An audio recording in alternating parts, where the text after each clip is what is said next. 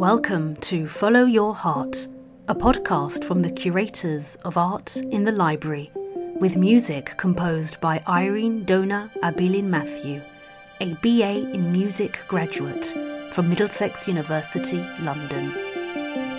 In this series, our art collection comes alive as we bring you the voice behind the painting, illustration, photo, or installation. Those little faces in small black frames that greet me each time I take the stairs down to the basement. They are so friendly and cool. Hi, my name is Emanuela Martucci. I graduated in 2016 from Middlesex University with an BA in graphic design.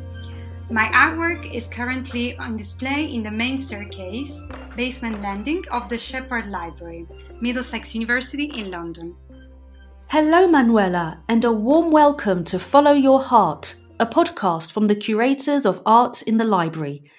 Tell us what you wanted to say with your artwork. My idea there was to make people smile, because every time that people look at my little portrait, they can smile or they have a nice thought maybe. And I just wanted people to see actually fonts in an unconventional way. Because normally fonts is something that is used to communicate. And I kind of like that idea. And I don't know why, but I always saw glyphs as kind of having personality. And that's why from there, I actually created this portrait. Now describe to listeners what you did, your artwork, and how you achieved that. This was actually a project that I had to create for my university. And I've been given a letter, and the letter was actually G, and it was up to me whatever I wanted to create. So I decided to go for the word glyphs, which are this little character that are in every font family, and they convey a specific symbol that means something. So from there, I start seeing like all these little characters, combining them together and create for each portrait a specific mood. So there was Times New Roman that would be a sad character, or others, for instance. And this was actually really fun to create. So that was Times, News Roman said. Yeah, he was definitely a serious guy. And that's why I had a lot of fun. And when I did my degree show, all the portraits were there on the wall. And then I created like a little project besides that. So basically I was asking people that they were stopping by to look at the portrait and pick one from them. And then, I don't know, they would pick, for instance, Comic Sans. And that was, I think it was funny, if I'm not wrong. And then they would have to write a little memory from their childhood on a piece of paper. And then I had like a little box where they could put all these memories in.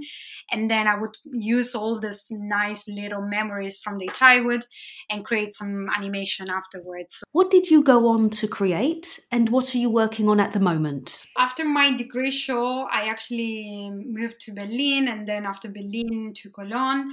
And I actually didn't work much with typography in terms of art, but I became motion designer, and I use a lot of kinetic typography, which is basically animated typography. I always find typography really fascinating. So it's a different way of using it. It's very design-like, but on the other hand, it's really fun. And it really helps communicating a message, which I find is super beautiful, powerful too.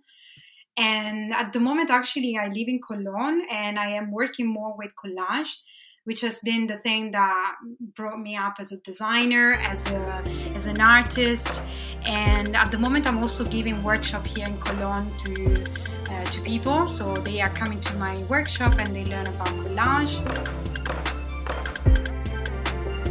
So do take a moment to look up from your studies and revel in our art in the library.